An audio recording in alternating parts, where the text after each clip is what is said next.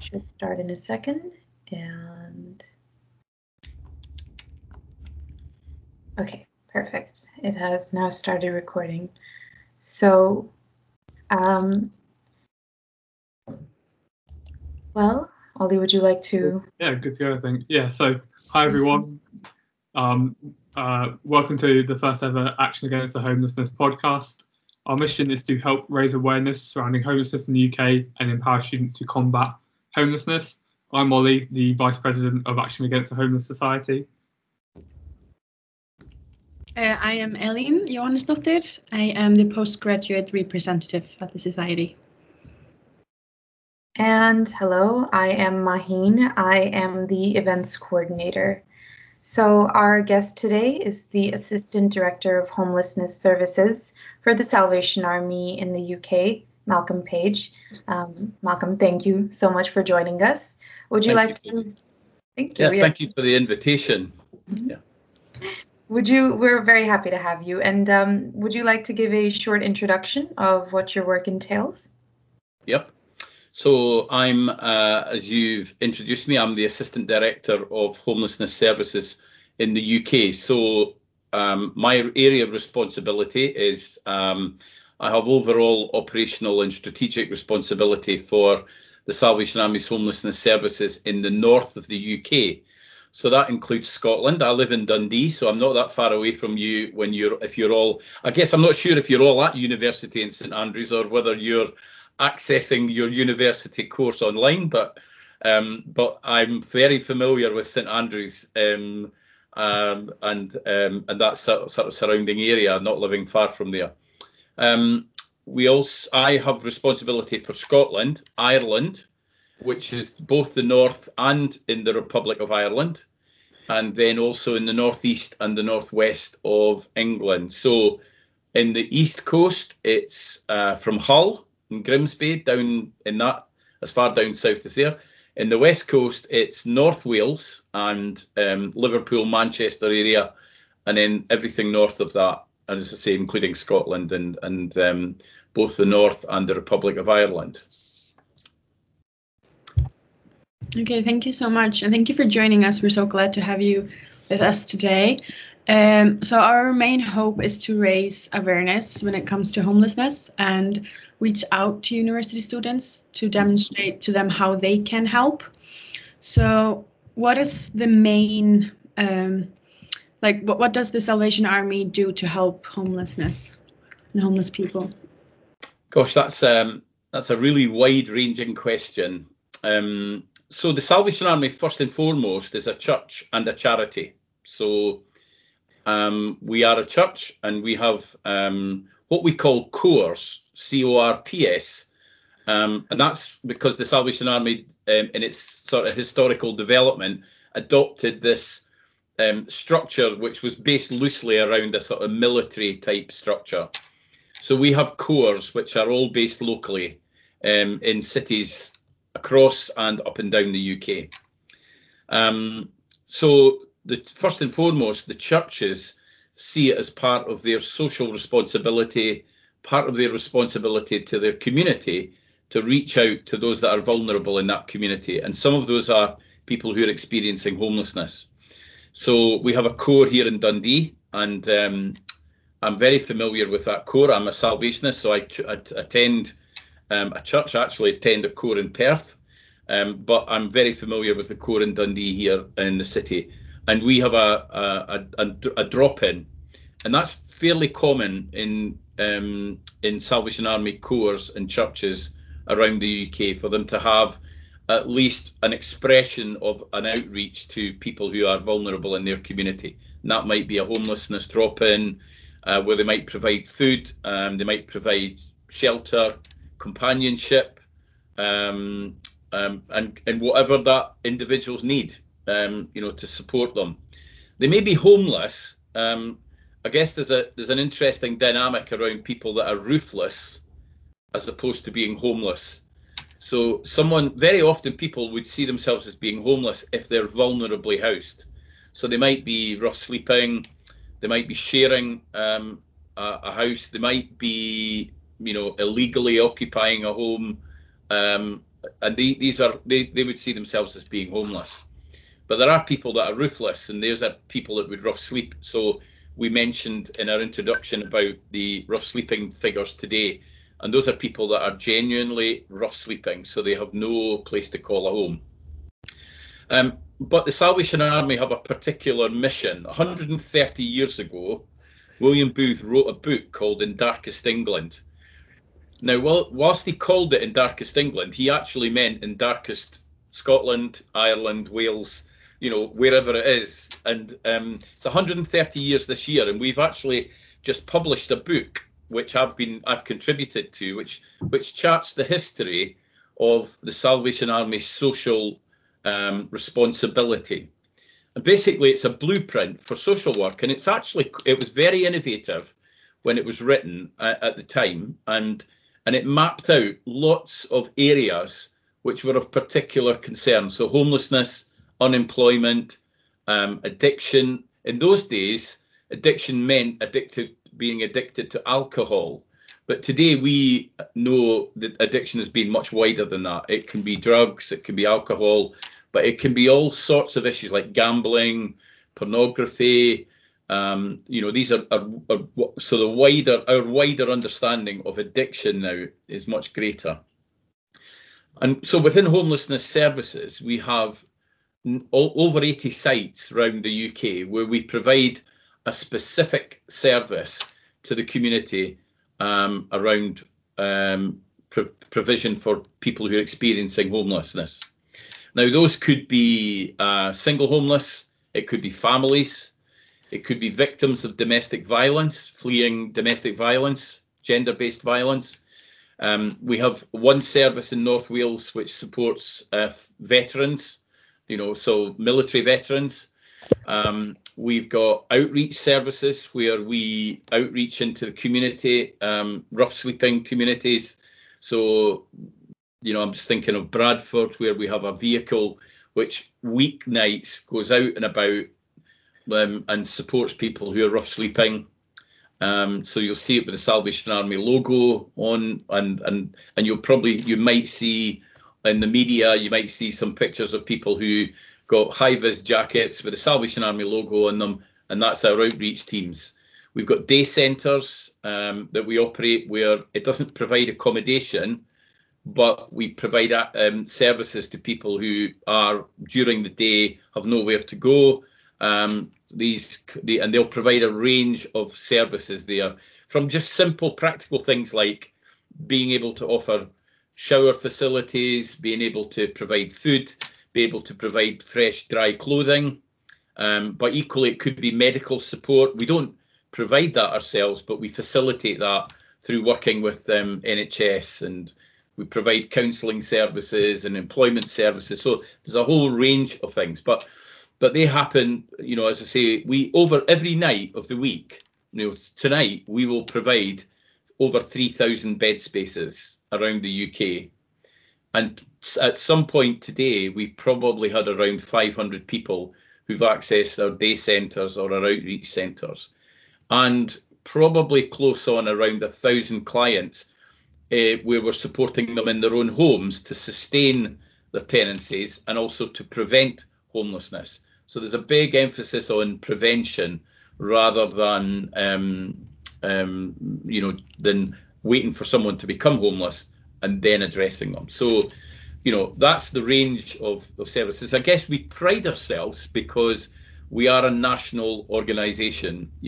Most people will know of the Salvation Army locally in there. Sadly, there isn't one in St Andrews, but we used to have a core. There is a building where, if you're very observant in the main street in St Andrews, you'll see a Salvation Army crest above the door. It's actually a restaurant now, but that used to be our building. And because of planning restrictions, we're not allowed to. It's a listed building. We're not allowed to change the outside of the building. But so there's still the name of the Salvation Army in St Andrews, but we don't have a presence in the city or in the town. So.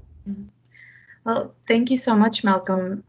It's so interesting and so nice to see how many services the Salvation Army actually has for the homeless, and how you truly go beyond just the bare minimum. When you spoke about communication, for example, I was actually wondering, based on what you said, because you said that you went to Perth and visited there. So I was wondering how long you've been working with Salvation Army, and with how the world is changing so quickly in recent times, how you've seen the Salvation Army's work actually develop to sort of match the new needs that come up with being homeless.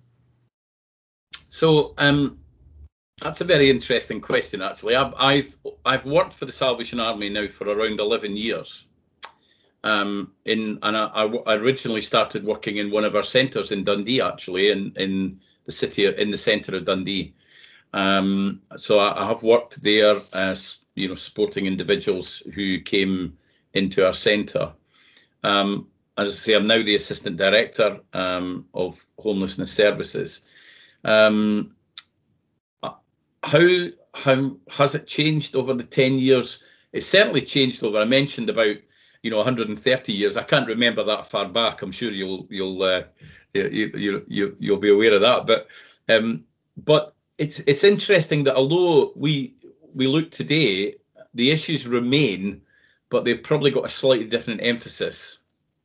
I would have loved to, and I guess William Booth might have loved to think that in 130 years' time, we wouldn't be people wouldn't be experiencing homelessness, whereas sadly they are, and that we think the numbers are increasing, not decreasing, and so that's a real concern for us.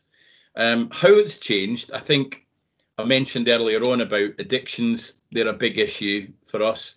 I think we understand more about homelessness. So I guess homelessness very often for us is not the cause of the problem. It's a symptom of what people are experiencing. So that may have been because there's been some mental health issues, there's been some relationship breakdowns. And we did a piece of research which we published about 10, 11, 12 years ago called Seeds of Exclusion. And what we sought to identify from that was that there were a number of causes of homelessness which resulted in people experiencing homelessness. So mental health was a big issue. And I think we now understand much more about mental health and the impact on people's lifestyles, and we call it life choices. And whereas actually we have a bit of an issue with that, because it's so very often not a choice that someone makes. It's someone has made a choice for them. One of the things that's really interesting for us is, I don't know if you're aware of something called ACEs. It's called Adverse Childhood Experiences. And we believe that in the earliest part of someone's formation of their being, that actually it's how they're treated as a child and their experiences as a child that forms what they are when they're in adulthood or their adolescence, or they become adults. And that very often it's the early day experiences which shape their response to their lifestyle and their life choices. So we understand a little bit more as to why people suffer mental health issues, why people experience addictions, and why it would appear for some people that they make poor life choices. But very often it's not a choice. It's it's almost inevitable for them that they will they will experience this adverse behaviours as they've grown up. And really for us it's about trying to help them deal with those kind of with those issues and experiences. And that's why we're particularly passionate about the work we do amongst children and young people. And we've got a lot of family services in the UK, and we've got it's a particular emphasis of our work in Belfast and in Dublin, that we run these family centres, which are really about our opportunity to positively influence and positively provide role models to young people, so that hopefully they can deal with some of the issues that they've experienced in their life in a way which is much more positive, and they're able to deal with some of the kind of real challenges that they might face in the future. I was wondering, since you have bases all over the UK and you mentioned these different issues, mental health and drugs, do you see any difference between, like, does drug play a bigger role towards homelessness in some places compared to others? Do you see some difference when it comes to this? I think the reasons for homelessness, I certainly think I don't see anything significantly different about and as I said in my introduction, I look after centres in the northeast and northwest of England and Scotland and Ireland, and fundamentally the challenges are the same. There are some areas which are hotspots for particular issues. So in Scotland, sadly, we have one of the highest drug-related deaths rates in Europe. And in fact, Dundee per capita, so when you compare it to the number of people living in the city, Dundee has one of the highest drug-related death rates in the UK and in Europe. And that's a terrible badge to wear for any community. And we see it quite a lot in our centres. We combat this by having what we call a harm reduction approach, where for us it's about keeping people safe and well, because the Salvation Army's ethos is about empowering people to make better choices about their lifestyles. It's about providing opportunities for people. So we talk about a person-centered approach. So we don't have programs that say, you know, how can you fit into our program? The conversation we have with someone is very what we call asset-based. So we have a conversation with someone about what's your aspirations in life? Now, for some people, that might be relatively minor in terms of certainly what we might think about being our aspirations. But so we might want to engage with them in terms of, so what are you good at? What things are you really interested in? And then try and unlock an individual's potential and empower them to go on to make, to kind of improve their self-esteem and to seek out opportunities for themselves. And we talk about bringing a transformation in the widest sense of the word to an individual. So it's about bringing positive change. But for us, transformation is much more powerful because transformation can in many cases can be permanent. It can be something that people aspire to, and it makes a real change in an individual's life. And that change is wide-ranging. It's not about their physical health. It might be about their emotional well-being. It might be about their spiritual well-being, because I mentioned earlier on that we are first and foremost a church. We're mobilised to do what we do because of our love that God has for us. And God tells us in the Bible we should share that love with others, and we should share our passion and our compassion for our fellow being. And that was very much modelled in how Jesus lived his life when he was here on earth. And so we use that as a model of how we model our behaviour and how we would aspire to reach out to others who are maybe less fortunate than us. I suppose in terms of the COVID pandemic, it impacts an awful lot of people, and of course in particular homeless people. How much do you think homelessness has changed during the COVID-19 pandemic, and how has the Salvation Army changed their response to homelessness in the pandemic, and has it changed the overall perspective to look forward after the pandemic as well?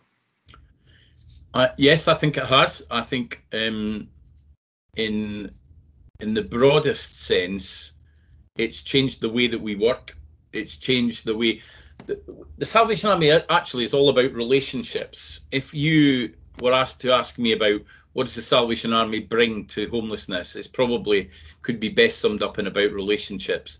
So we value the relationships that we develop with an individual.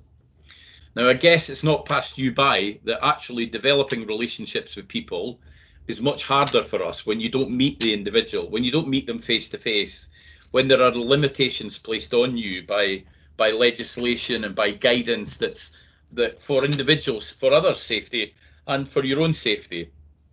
So that's been a real challenge. But we've, the message went out very early during COVID-19, where it was stay at home. Of course, that's not an option for our frontline staff.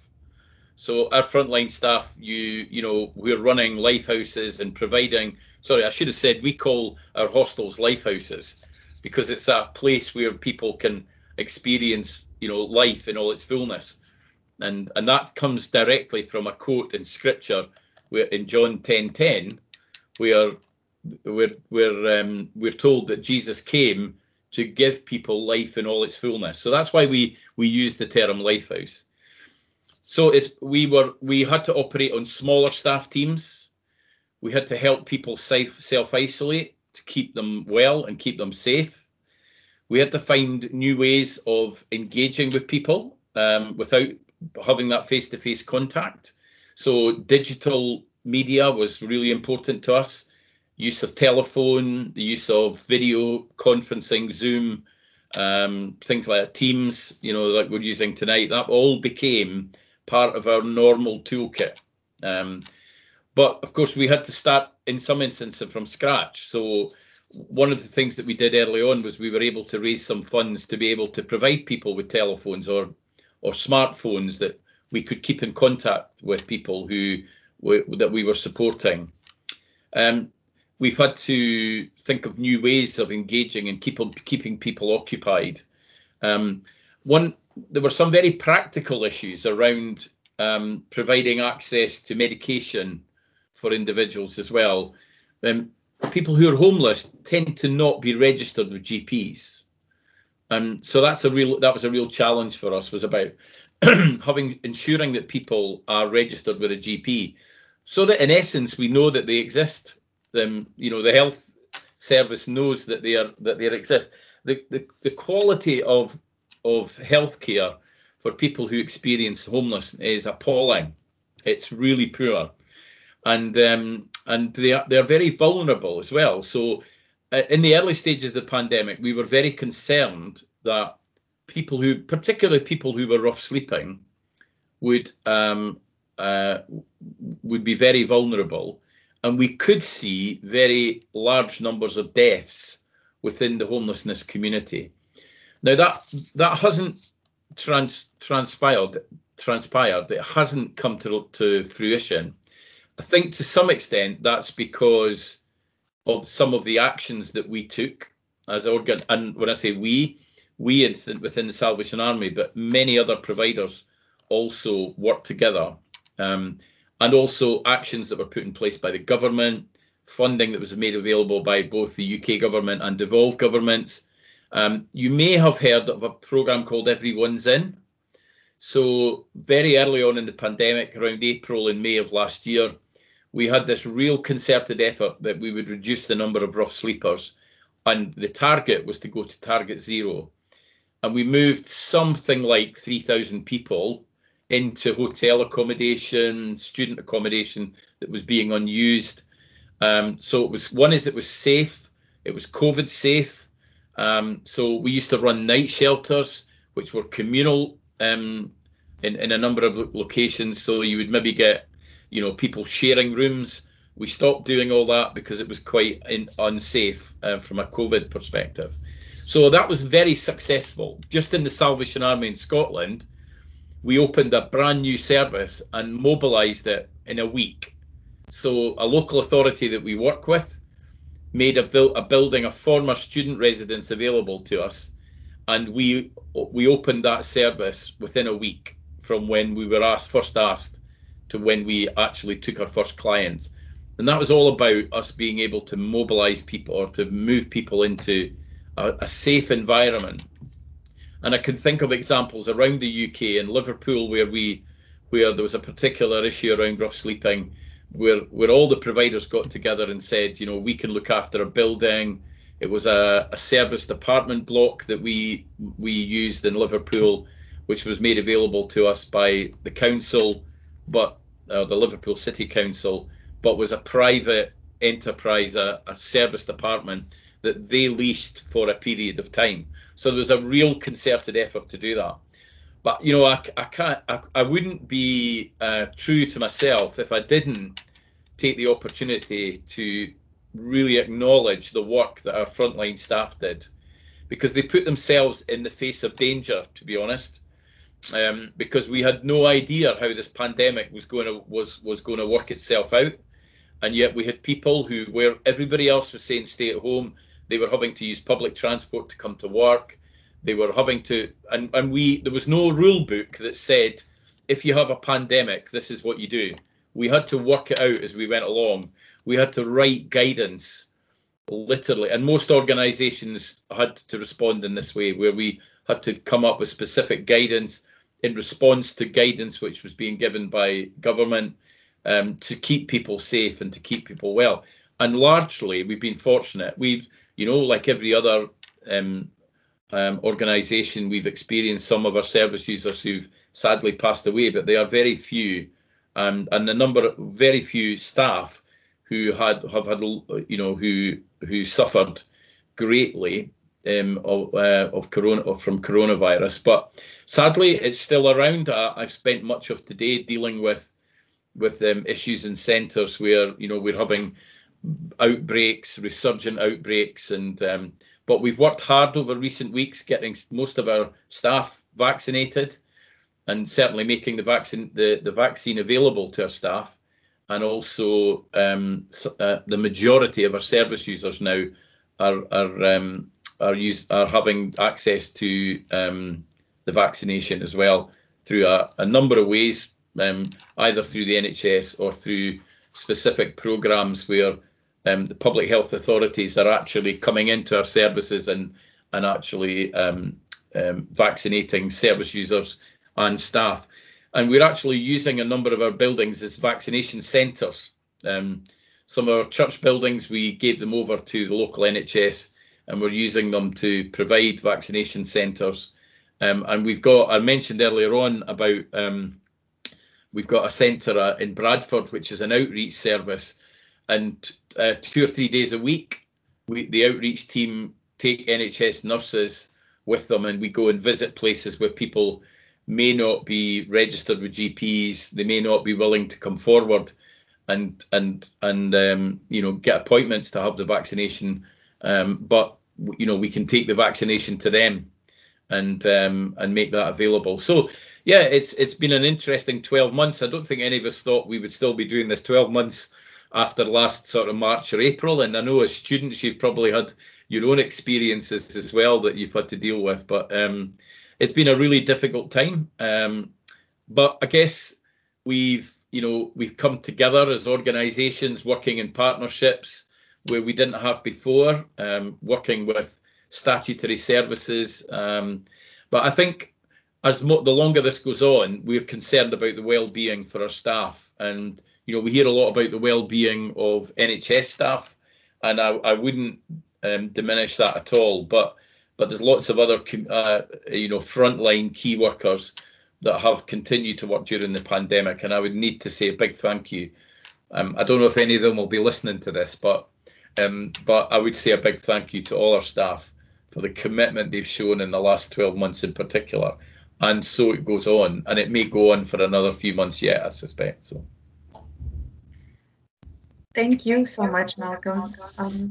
I think you joining us, it's just adding to the message, and we are also very thankful to the frontline workers who have been doing so much to help during the pandemic. And actually, when you were speaking about partnerships and how much has been done in terms of housing people in student accommodations or providing people with a roof over their head or bringing the COVID vaccine to them, I think that there's a view that people might have of the Salvation Army that even though it is a very giving place, because it is a church, they might feel as if, if we don't align with the views of the church, then maybe we can't go to them for help. But I from what I've heard, that's actually not the case at all, and that everyone, and especially with the winter months being so horrible as they were over this time, I think it would be important to get the message out that people, when they need you all the most they can absolutely go to you.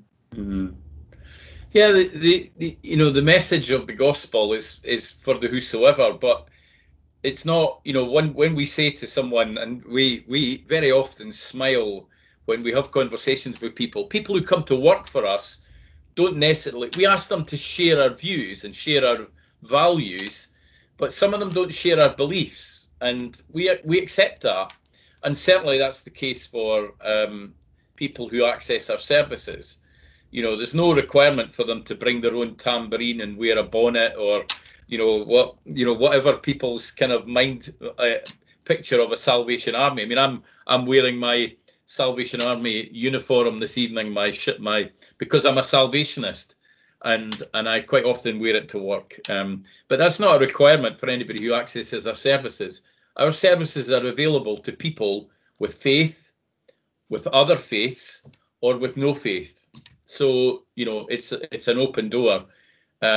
It's unconditional love, and it's the care that we provide for people is unconditional.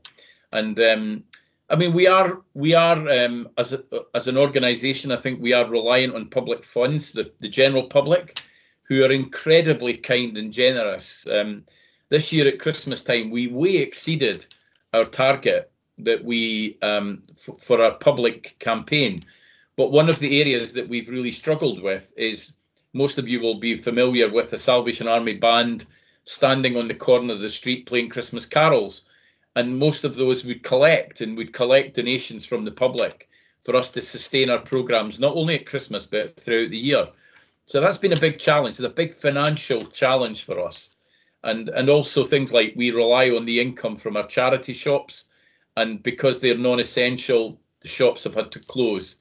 So there's a real challenge about balancing our income streams, whether they be for commission services, as we call them. So our lifehouses, most of them are funded by local government funding or central government funding, or Salvation Army funding. So it is a real challenge for us.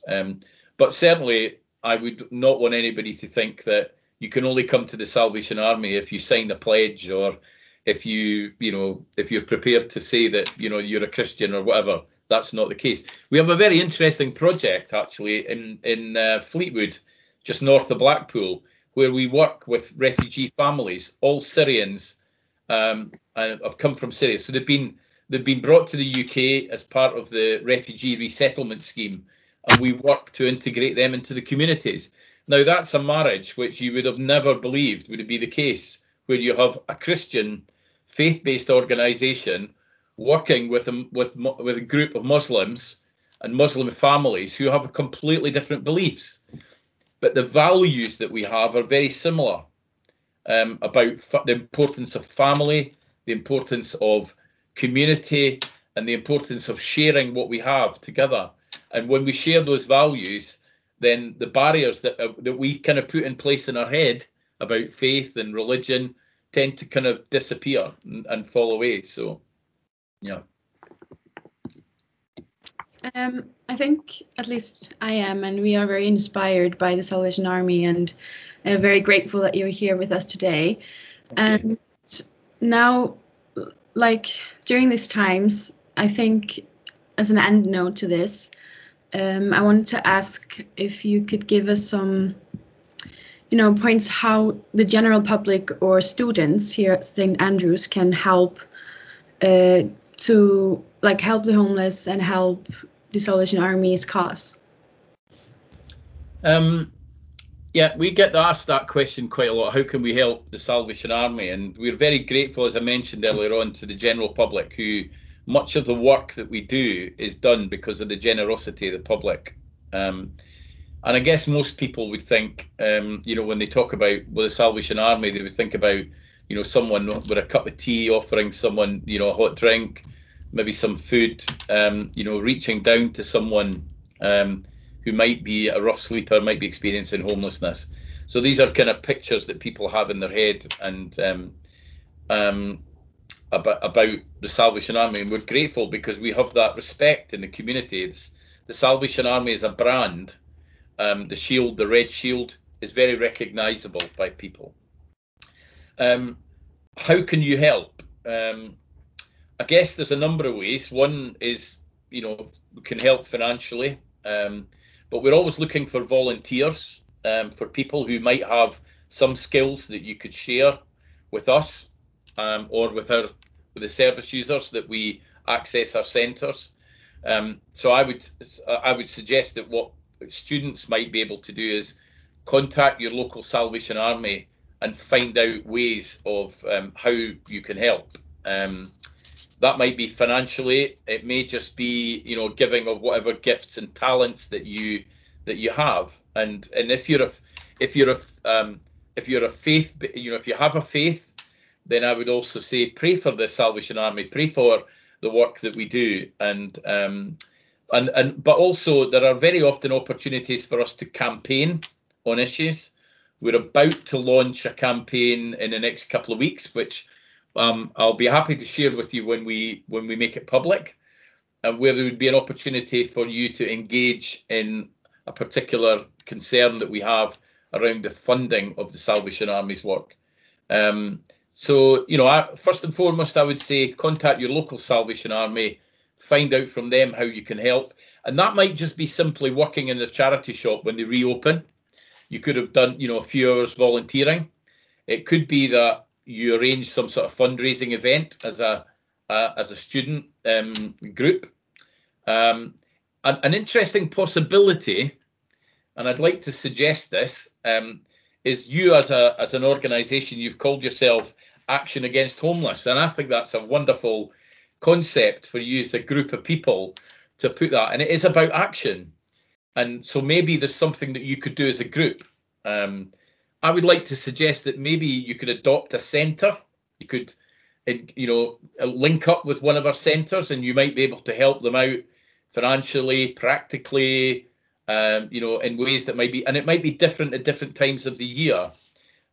So I think that would be an interesting possibility for you to consider as a society, whether that's something that you might want to do. I think the other thing is that you don't need to do what you do through the Salvation Army. There may be other organisations that you can connect with, and maybe one of the things that I often say to people is when they say, "Well, if I see someone rough sleeping, what do I do? What can I do? How can I help them?" And what I would suggest that the first thing to do is to ask them what they need, because very often we make assumptions. We maybe go off and buy a meal deal from Tesco's and put it in a bag and give it to someone, but they might not fully appreciate what you've bought them. But just ask them what they want, and very often they've got some very simple requests.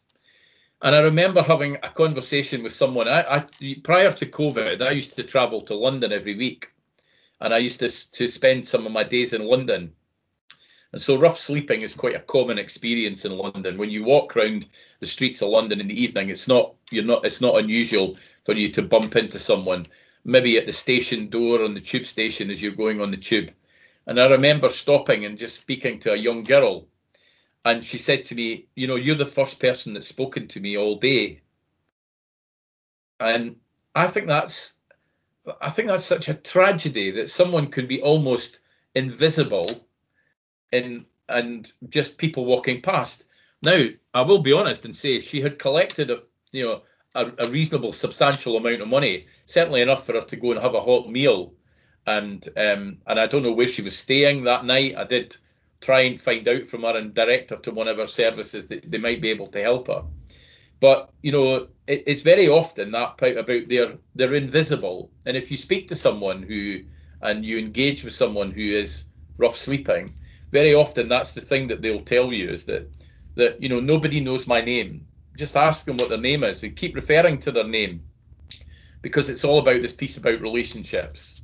And if that person remains there, again, keep going back and develop that relationship with the individual. It's how we work, and it's how we would encourage others to work. I have one or two places that I pass periodically in the town in Dundee, and I know one or two people, and I know some people who have come into our services, and you become familiar with that community, and it's good to remember their names and keep referring to them by their names. So there are lots of opportunities, fundraising, supporting us as a charity, but providing practical support is definitely an opportunity, and it may be something that you want to consider. I'd be more than happy for you to come back to me if there were members of your society who thought, I would like to help the Salvation Army. Happy for you to share my email address, and I'll put you in contact with someone closer to you or close to you, or provide some potential opportunities for you to help the Salvation Army help others, which is really what we do. Thank you so much, Malcolm. Hearing you talk about how somebody feels invisible, it's truly just so saddening. And I think that if people, when they listen to our podcast, if they get that message that sometimes all people want is conversation, and then you can build a relationship with someone who feels as if they're unseen, I think that's such an important message to be spreading. And I will absolutely, at the end of this presentation, when we have the podcast all built together, we will be sharing links to the Salvation Army website and contacts so that people can contact their local Salvation Army and see how they can help participate in this right now. I just want to say thank you so much for joining us. And to anyone who was listening, if you have any questions for Malcolm, then please raise your hand or just unmute yourself.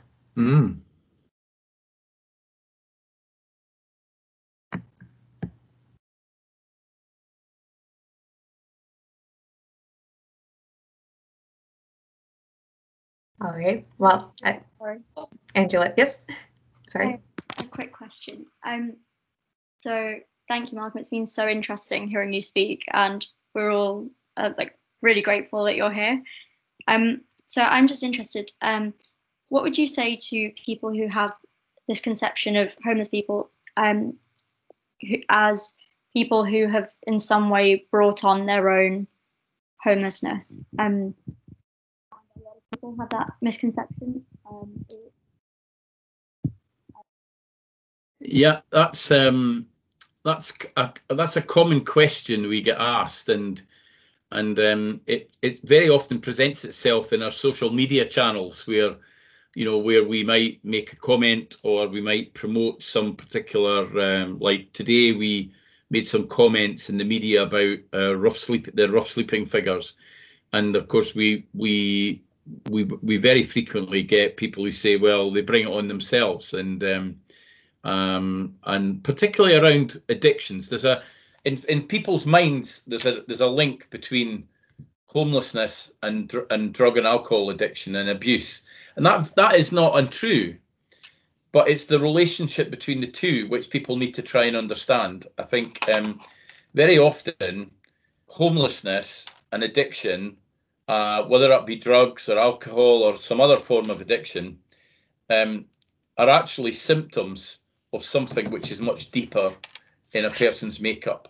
I mentioned earlier on about adverse childhood experiences, and these are things that happen in the earliest days, and we have done some research into that, where we now understand that there are some things that happen in a child's development which remain with them for the rest of their life. It may be about the lack of attachment to a parent. And I'm not blaming parents for it. Sometimes they've had similar experiences. So it's not about apportioning a blame.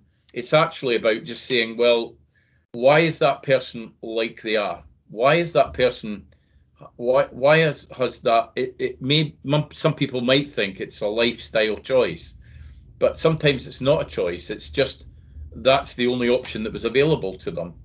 Taking drugs for some people is about blocking out some of those very extreme adverse childhood experiences.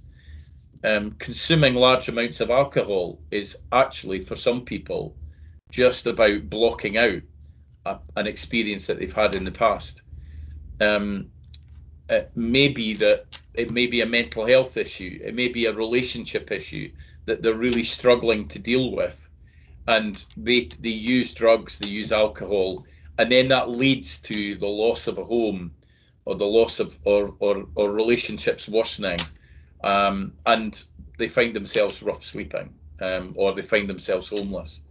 So it's not quite as simple as, well, they brought it on themselves.